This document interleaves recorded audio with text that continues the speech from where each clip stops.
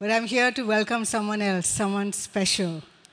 Okay, and that is, I mentioned last Sunday that she's going to be here with us and she's going to be preaching and sharing a little more on what she does. And give it up for Kavitha Emmanuel. Woohoo! Okay, Kavitha, I have the privilege of getting to know her. We got to, as I told you last Sunday, we got to know each other in the coaching space where she was my mentor coach. And through that, I got to know about something she does, which is called Disruptive Women. And immediately everyone went, whoa, what's that? You know, and basically the gospel is disruptive. When Jesus came, he came announcing the kingdom of God with saying, repent. Correct? What does repent mean? Change. Change the way you think, change the way you do, change the way you feel, change the way you behave, change your culture, bring it in alignment with what God's word actually meant. They distorted it. He brought disruption and corrected it. Yeah. Now, part of that, our mandate is also to be disruptive in our world. Because the world is going in one direction and we need to disrupt it and help bring it back, course correction. And part of the Great Commission is disruption, because we're disrupting the principalities, the powers that rule the world, and we're saying we're going to bring, if you want to bring kingdom here on earth, then we have to do something. We've got to be salt and light. And I love what Kavitha shared yesterday. A quote from John Stott which says, do you know why the meat rots? The meat goes rotten because there isn't enough salt to preserve it. The meat goes rotten because there isn't enough salt to preserve it. And who is the salt? We are. What is the meat? Society, the world. The world is rotting, my friends, because you and I need to do something. This is one such campaign in that direction. Dark is beautiful. We live in a country that glorifies fair skin. Yeah, if you look at any ad in the newspaper today, Sunday Matrimony, looking for girl 5'7", what? Fair, da-da-da. First, fair. Forget about anything else. And I think, guys, we need to disrupt that. You know, you say, who are you to talk? Now, I can't help the color of my skin, okay? It is what it is, but we need to get hold of this. Now, it's not about this book, just. Please read it. Give it to friends who you know are affected by this. But when we buy a book, we are supporting the campaign. We're supporting the work that they're doing far beyond just colorism. They're doing work in this creating safe spaces in churches. They're doing work on rescue of girls that have been abducted and abused, human trafficking, and all of that. My friends, that costs money. I've told you this. Advocacy costs money. Pick up books as gifts for friends, but let's clear the table, okay? Today, can we do that? Let's clear it, and we'll have to say, Kavitha, please send more. Okay? So, without much ado, Kavitha, over to you.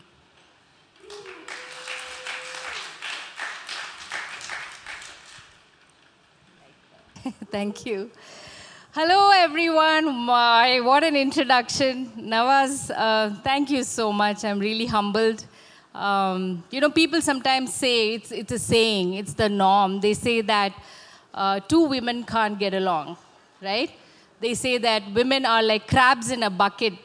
One climbs up, the other pulls the one that's climbing up. So no one gets up. But that's not true because we are kingdom women, right? We lift each other up. Yes. And I really am grateful to God for having bumped into Nawaz. Oh, what a woman, what a rock star she is. If you guys, yes. Church, sometimes, you know, when people are with us every day, we don't realize, right? So it takes someone outside your four walls to come and tell you what an awesome leader you have. I don't know how you go by. I mean, I don't believe in titles, but I think she's an amazing pastor that you have. Yes. So great to know Colin. Oh my God, what? It's such a sweet spirit here. I feel at home. You walk into some churches and you can visibly see the hierarchy, right? And you visibly see the control. You visibly see people afraid of the leadership. But here I walk in, there's such a sweet spirit. There's such a family feeling. And thank you, Colin and Nawaz, for creating that environment where people can be free. That is so rare in churches today. That is so rare because that's how it's supposed to be. Jesus ate and slept and drank and, did that with his disciples. He was approachable. And sometimes as leaders, we just sit on a pedestal or just stand only behind the pulpit and we don't let people come near us. And that's not what a church is supposed to be. And I really am grateful. I didn't plan to say all this. I think God's fire is here, so something is happening. So it's really, so that's where in God's presence, there's freedom. And we are equal in God's eyes. And yes, God has given us different roles and gifts that we do with all our heart, but we're all here to serve. And Jesus demonstrated it by washing the feet of his disciples. Right? So that's the spirit, and I sense it here, and I thank God for that. And the number of young people out here, not many would do that. I've been to churches, people, I know not many would allow people who are younger, to come and take the pulpit, do stuff, lead communion, lead worship. It's awesome. So I commend you, and I'm really privileged to be here with you. Thank you so much. Okay, I know you're all waiting for a really serious sermon. But from where I come from, at Powerhouse, my husband and I, we planted Powerhouse churches in Chennai 27 years back. And when we started church, when we look back, we were like 25, 26 years old. And, we just started this church because we just wanted to obey what God was asking us to do. Because I come from a city with a lot of churches. We have 6,000 churches in my city. But why another church? There is also a lot of religion, right? There's also a lot of legalism and tradition. And we saw young people leaving church, and we felt God was asking us to do something different. Like my husband always says, like, it's like different flavors of ice cream. Some of us like vanilla, some of us like strawberry. What do you like? My husband hates strawberry. Anyway, so there was this flavor that was lacking at that point. So we started Powerhouse wondering and hoping that God would send a pastor to come and take over the church, but nobody came because he thought we were there. So we just grew with the church. We just got married then. So that's how our life has been. It's been an amazing journey. Right now, my husband is in the Northeast. He works with city initiatives. And we did crazy things because we were like young. Of course, we failed a lot, learned through a lot of mistakes, but we were also pretty disruptive. So on a wedding, you know how traditional weddings can be in Chennai, right? Very solemn. There's a process and a method and a way to do everything. But on our wedding invitation, you know what verse we had? We said, one of us can put 1,000 to flight, but two can put 10,000 to flight. That was the verse on our wedding card. Now I know we misquoted it, but still, the idea was that God is bringing us together and we want to disrupt, what's around us. We want to live for Him. And it's been exciting. I have a video for you. Just watch it. Yeah, and you're okay to laugh. From where I come, we laugh a lot. There's laughter and joy in God's presence. So just watch this. Yeah. Yes, so that's a funny video, and it's a really old one. Maybe some of you have seen it before, but it really tells us a lot about life, the ups and downs of life, different stages of life in those 3 minutes, and it's very interesting to see that, and somebody that creative to have done it. And I just have something to share with you about what our lives can be. What is life? And you can bet your life on it, okay? Because I'm going to share it from scriptures. And it's very simple. It's a reminder. And yet, I believe that God's presence is here to bring that word come alive for us. We know that Christ came that we can have life, and life in all its abundance. And that life is Zoe in Greek. That's why I was telling Hazel and Zoe, I'm going to talk about Zoe today. The whole of yesterday we spoke about shalom, what it means in Hebrew, and Zoe in Greek. The thief comes only to steal, kill, and destroy, John 10:10. But I have come that they may have Zoe and have it to the full. What is Zoe? It's eternal life. Yes, we all know that. It's the God kind of life. It's a purpose-filled, fruitful, divinely directed way of life. Not just life, right?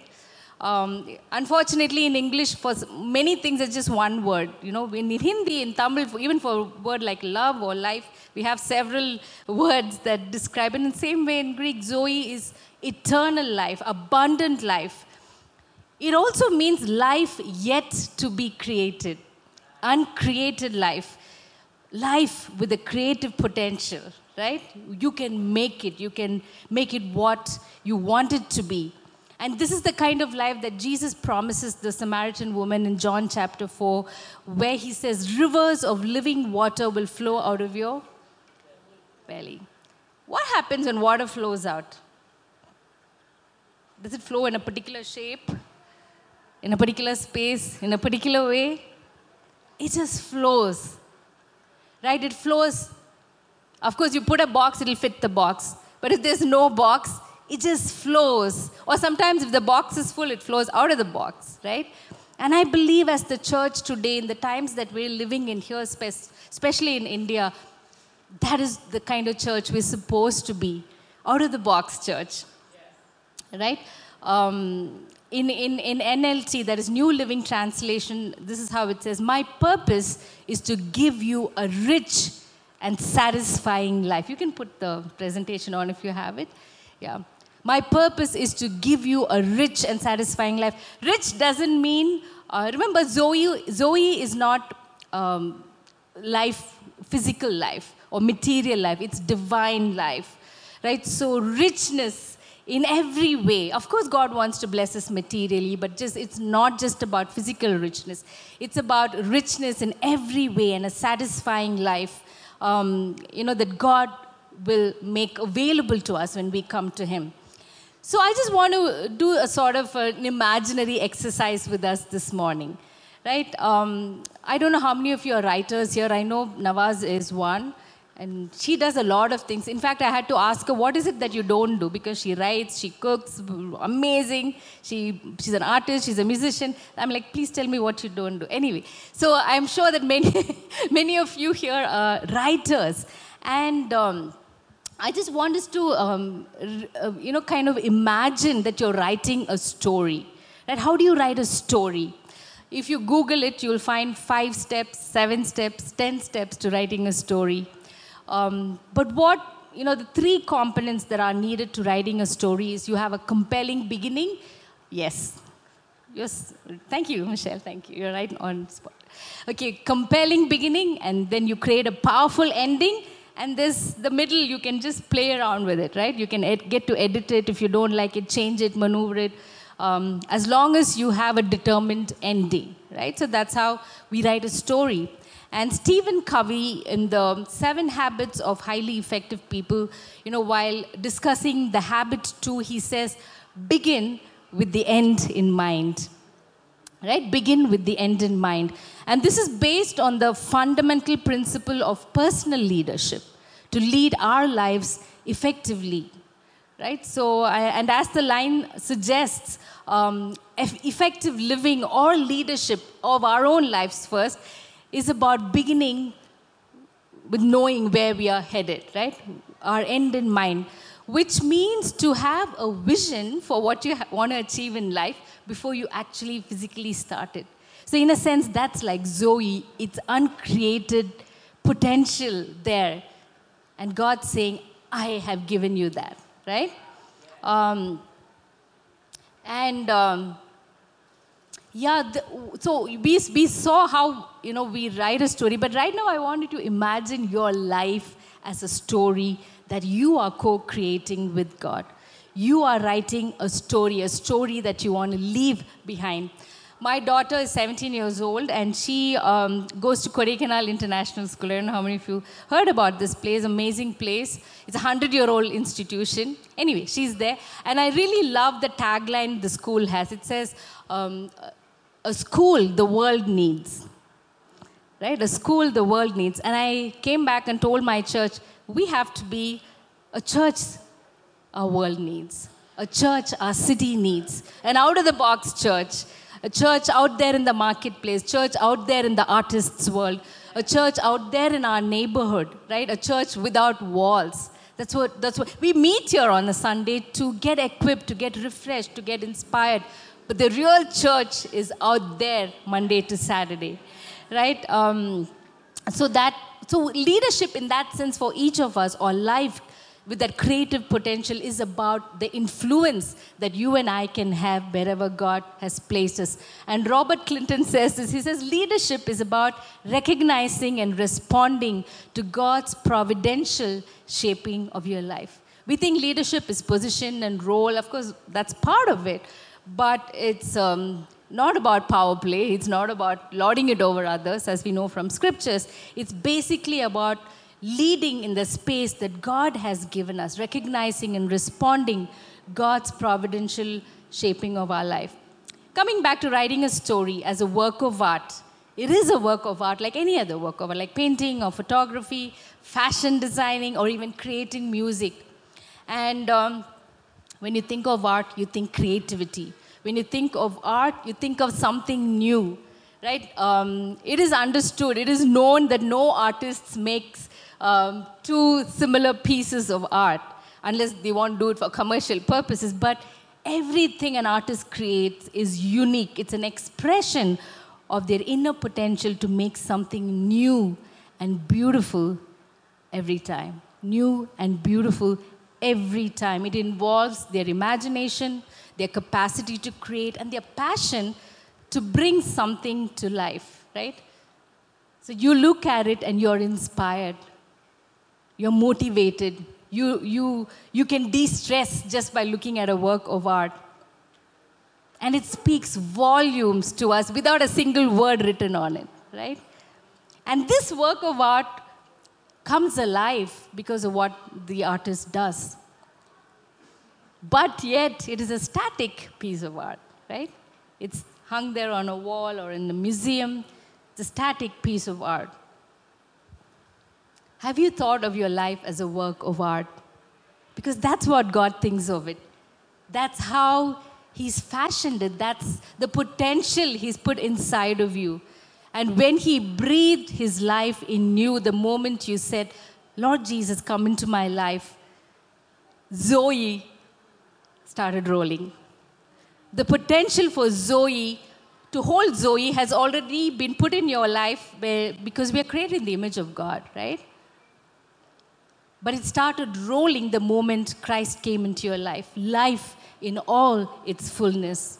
Life the way it is supposed to be, not just for us, but everyone outside the walls of the church as well. You are writing a story, a uniquely fashioned masterpiece. We often look at creation, when I go to Kodaikanal or any beautiful place, I'm like, wow, so beautiful. Look at the sky, wow, so beautiful. How many of us stand in front of the mirror every day and say, wow, I'm beautiful? Because you are. You're intricately and wonderfully and fearfully made. But popular culture tells us you are not enough. You have to look a certain way. You have to fit into a box. But no, not Zoe. Zoe doesn't fit into a box. Yeah. We are constantly changing, right?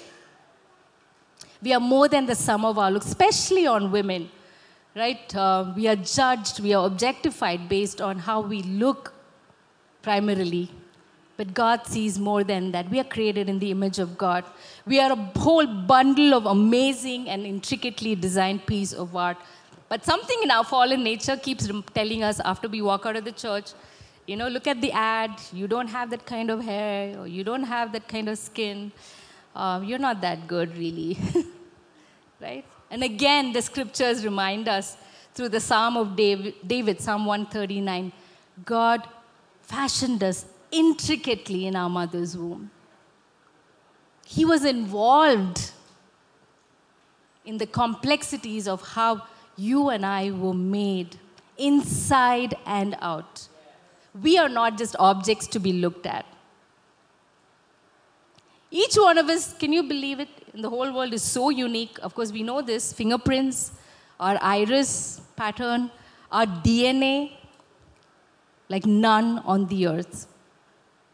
And this is what Louis Giglio says. You might have heard him. It's at the heart of everything we struggle in life. Longing to be valuable, to be accepted, to be prized, to be worth something to somebody, to have a life that matters. And God's saying, you matter. He's already said it. You matter. I didn't make anyone else like you.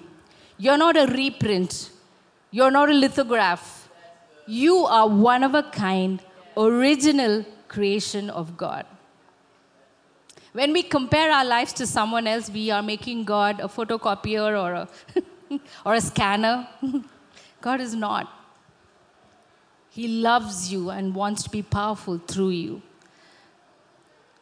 You are God's work of art. In Ephesians 2:10, for we are God's handiwork, created in Christ Jesus to do good works, which God prepared in advance for us to do. When He was intricately designing you in your mother's womb, He decided who you will be, what your gift mix will be, what your talents will be, what your looks will be, what your skin color will be, and what kind of influence you will have in the world. Right? And I love how the NLT, the New Living Translation, paraphrases this verse. It says, for we are God's masterpiece. He has created us new in Christ Jesus so we can do the things God planned for us long ago. We are God's work of art. And like we talked about how we are living sacrifices, like, you might have heard this joke, living sacrifices have the habit of walking off the altar. Yeah, so we don't walk off the altar. We're living works of art, masterpieces who bear God's image in us. Right? And the dream that God has given you, we all think, I thought like that, maybe if I come and accept Christ, I go to church, there's going to be a whole list of things not to do. Or my dream will go for a 6. My talents and skills will go for a 6. But no, the one who put that dream inside of you is God. God is not a dream killer. He designed that dream. It may have been corrupted by sin and selfishness, but He has put that in advance in you. And Ken Geyer says this, joy comes when we catch the rhythms of His heart, knowing what God has for us. Peace comes when we live in harmony with those rhythms. God put that dream in you. God gave you those gifts. He gave you those desires, those things that motivate you, that you go crazy over. Who do you think gave it to you? God gave it to you. He inspires you because He made you that way. You are God's work of art, a masterpiece. That is your compelling beginning as you write your story. And you write it, you co-create your story, Zoe, along with God. Right? He wants you involved in your own life as He engages with you to create something beautiful. Secondly, you are God's ambassador of love to all people. I think Andrew reminded us this morning. When you have accepted this compelling beginning, you cannot help it. Remember the river of living water? You cannot help it. It's visible. You cannot help but be an ambassador of His love to the world. Like an artist they hang their painting and say, look what I've been able to do with the skill that I have. And God wants to show us to the world, look what I can do with your life. Look what I've done with this life. And in that same breath, I just want to remind us, I'm sure you already know this, our primary ministry is not only about what we do, it's about who we are. It begins there. Simply being you in your sphere of influence, demonstrating God's work in you to the people in your world of influence. That is your ministry. We don't define ministry in narrow ways where it's not just what you do on a Sunday or in a Bible study. Yes, that is ministry too. Have you heard of this book called Thank God It's Monday? It's a really old book written by Mark Greene. I think the London Institute of Contemporary Christianity, which was started by Reverend John Stott, they were kind of the pioneers on this whole faith and work, right? Life at work. And Mark Greene is an advertising guy, okay? And he written this book called Thank God It's Monday. You might get it in Amazon. He says, we say, thank God it's Sunday, let's go to church worship. He said, wake up, disciple of Christ. It's Monday, go to work and be a blessing, right? Thank God it's Monday. You can be in the advertising world and be a missionary there. You can be a filmmaker and be a missionary there. Your ministry is showing people that they too can have Zoe. They too can know him as their creator and master craftsman. Keep writing out your story and write it in your unique way. Don't compare with others. And scripture so powerfully, Paul says that God has given to us that ministry of reconciliation. I just love this verse. Let me just show that to you. 2 Corinthians 5. For Christ's love compels us because we are convinced that one died for all and therefore all died. And he died for all that those who live should no longer live for themselves, but for him who died for them and were raised again. All this is from God, who reconciled us to himself through Christ and gave us the ministry of reconciliation. You're wondering what's your ministry? All of us have the same thing, the ministry of reconciliation. That God was reconciling the world to himself in Christ, not counting people's sin against him. And he has committed to us the message, not just the ministry, he's also given us the message of reconciliation. What a responsibility you and I carry. We are therefore Christ's ambassadors, as though God were making his appeal. God is saying, please, Lasya, you are my ambassador. Don't forget that, Lasya. I've given you that ministry. I've given you the message. You show the world who I am.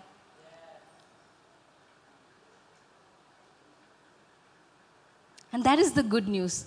That's what we're about. It's not about a religion, right? It's not about you come to my church. Of course, come to church, but it's not about building our own kingdoms. It's about carrying that message and ministry of reconciliation.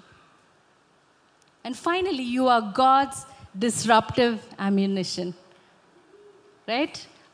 Sometimes we think out there when we go in the world, especially in the context of persecution and other things, we sometimes feel insignificant, we feel weak, but remember that God's resurrection power lives in you. Let's look at this verse again. For we are God's handiwork, created in Christ Jesus to do good works, which God prepared in advance for us to do. We are, first, of course, being, and we do as well. Our being flows from our doing, and God has already prepared this for us in advance with the dreams, the gifts, and today the positions, the roles, the influence that you have in your sphere of influence. And why do I say disruptive ammunition? God is disruptive. I think Navas already spoke half of my message, okay? Great, that's what we're supposed to do. Take it and spread it around. Salvation is disruptive. What do I mean by that? It disrupts you. If you are the same after accepting Jesus, you haven't really accepted him.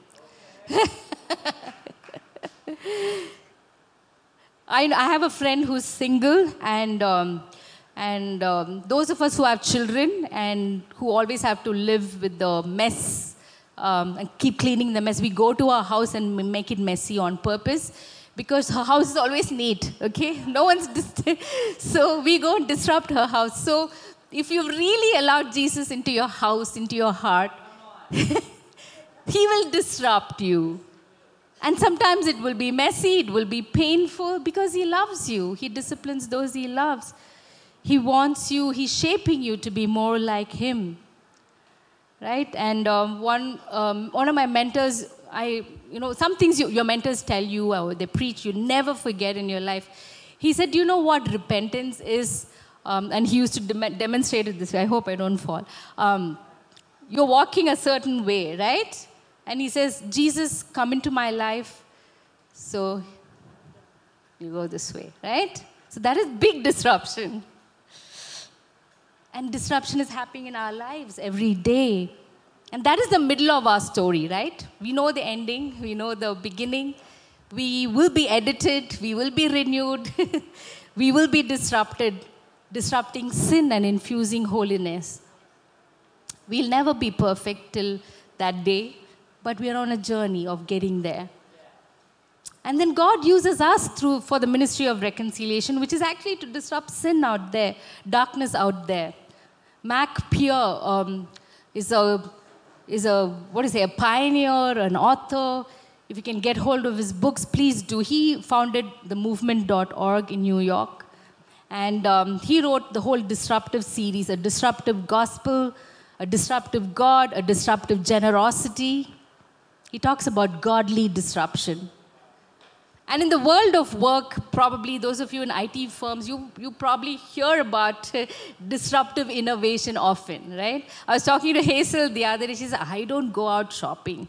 COVID actually spoiled all of us. I don't go out shopping. I'm really annoyed when I go out to shop because I can just get that online and it comes and I can return it if I don't like it. E-commerce, right, was disruptive. And when it first started, businesses were afraid. And then they figured out how to do it. Right? So disruptive innovation is good. It's a creative word. People hate redundancy. So we need also find creative ways to do church. Right? So that we can reach the world with those new, ugly problems. God disrupts through us the status quo of the world. You may have a unique calling. You may be called to disrupt human trafficking or issue of pornography or the issue of drugs in the city or corruption in politics. You know what God has called you to disrupt. We are salt and light, as Nawaz reminded us. And this is what Max says. He says, the scope of the gospel includes yet goes far beyond its impact on us personally. The gospel does disrupt. It affects our decisions, right? Who we marry, what job we take, where we live, what we do, about where we, it's there. I thought I was saying it on my own. Okay. It also disrupts culture, cities, and civilization. How many of you think that in India we need to disrupt culture? As much as I'm proud of the diversity of our culture, there are toxic norms in our culture that need to be disrupted. Right? Toxic culture needs disruption like Jesus did. He spoke with a woman. He let a sinful woman anoint him. He forgave sinners. He ate with tax collectors. He broke the norm.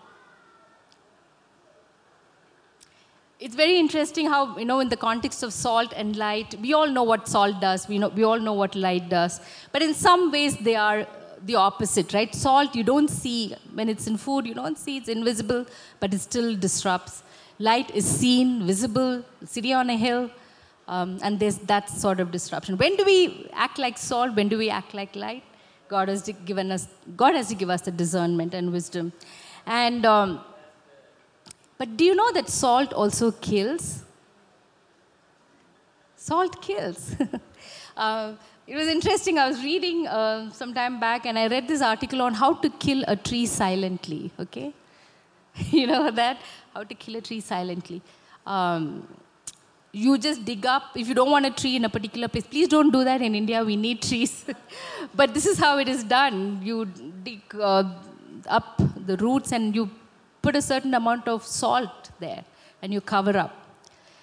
So what happens is when you water the tree, the salt goes up and clogs the roots. And the tree dies a slow death. Not immediately, but slowly, right? So sometimes we have to be that. We have to infiltrate the world that God has placed us in to kill injustice, to remove evil, right? Salt disrupts. We kill. You know, we read in Jeremiah, we don't just say nice things. We uproot, we break down also, right? We are the prophets in this nation. Salt and light. It's a prophetic role we have. We are called to kill and disrupt.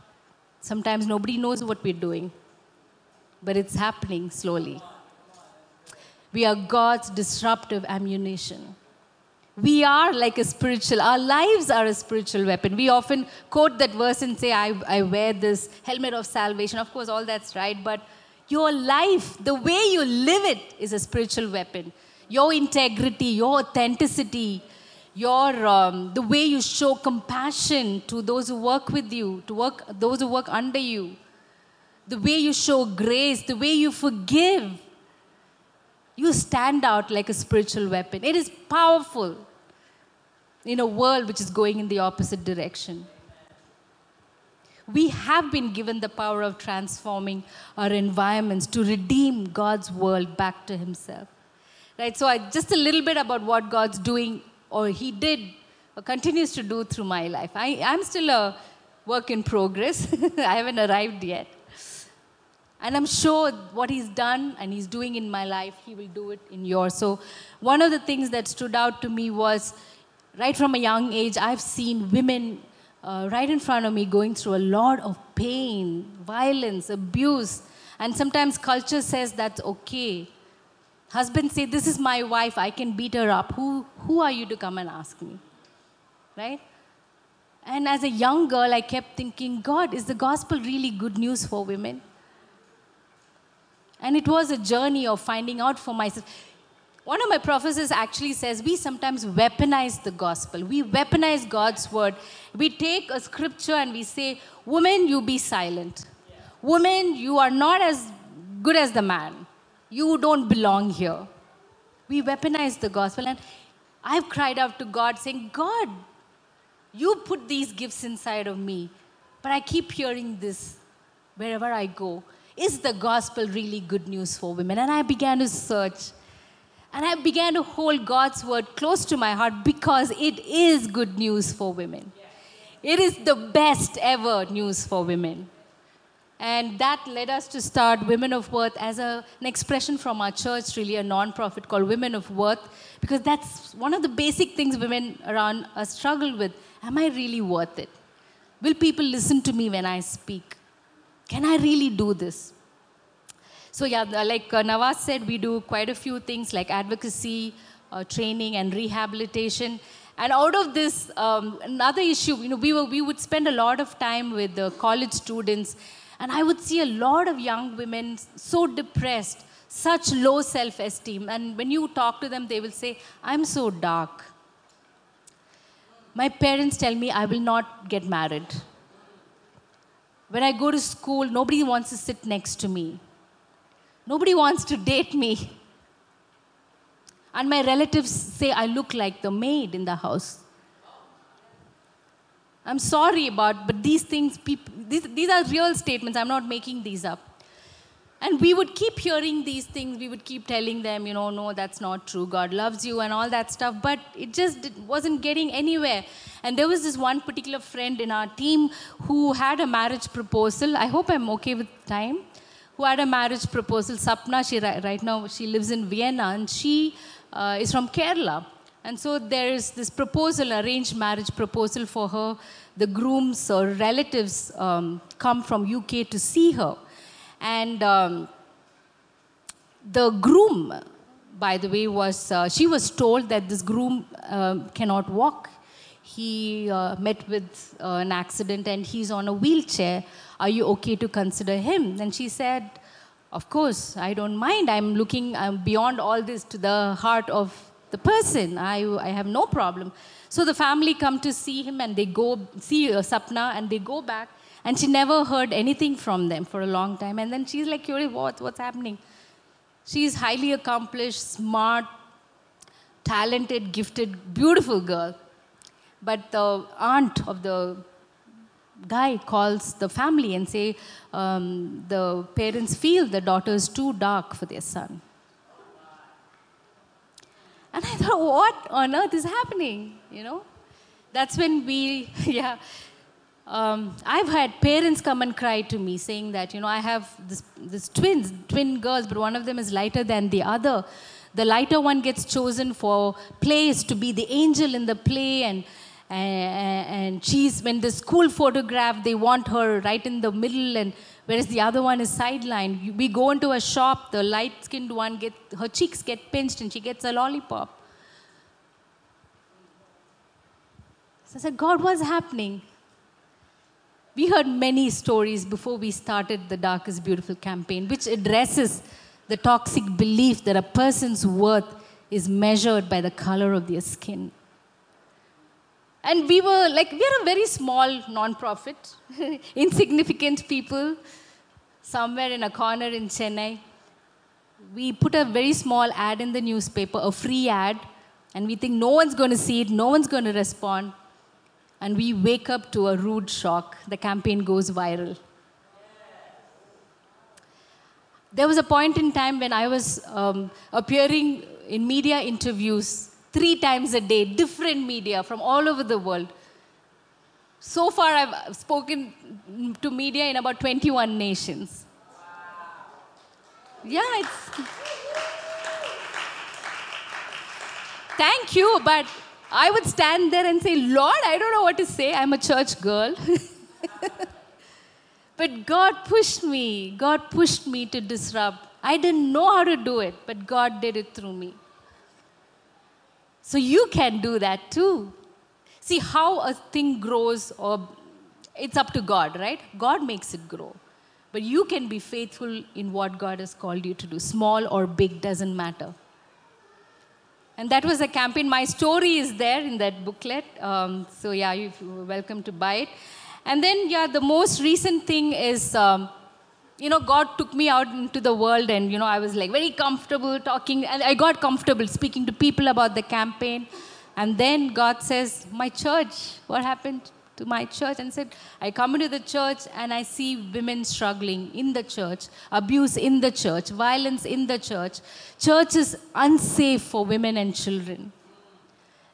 And then that was about the time when Mac Pierre was doing these Zoom sessions online.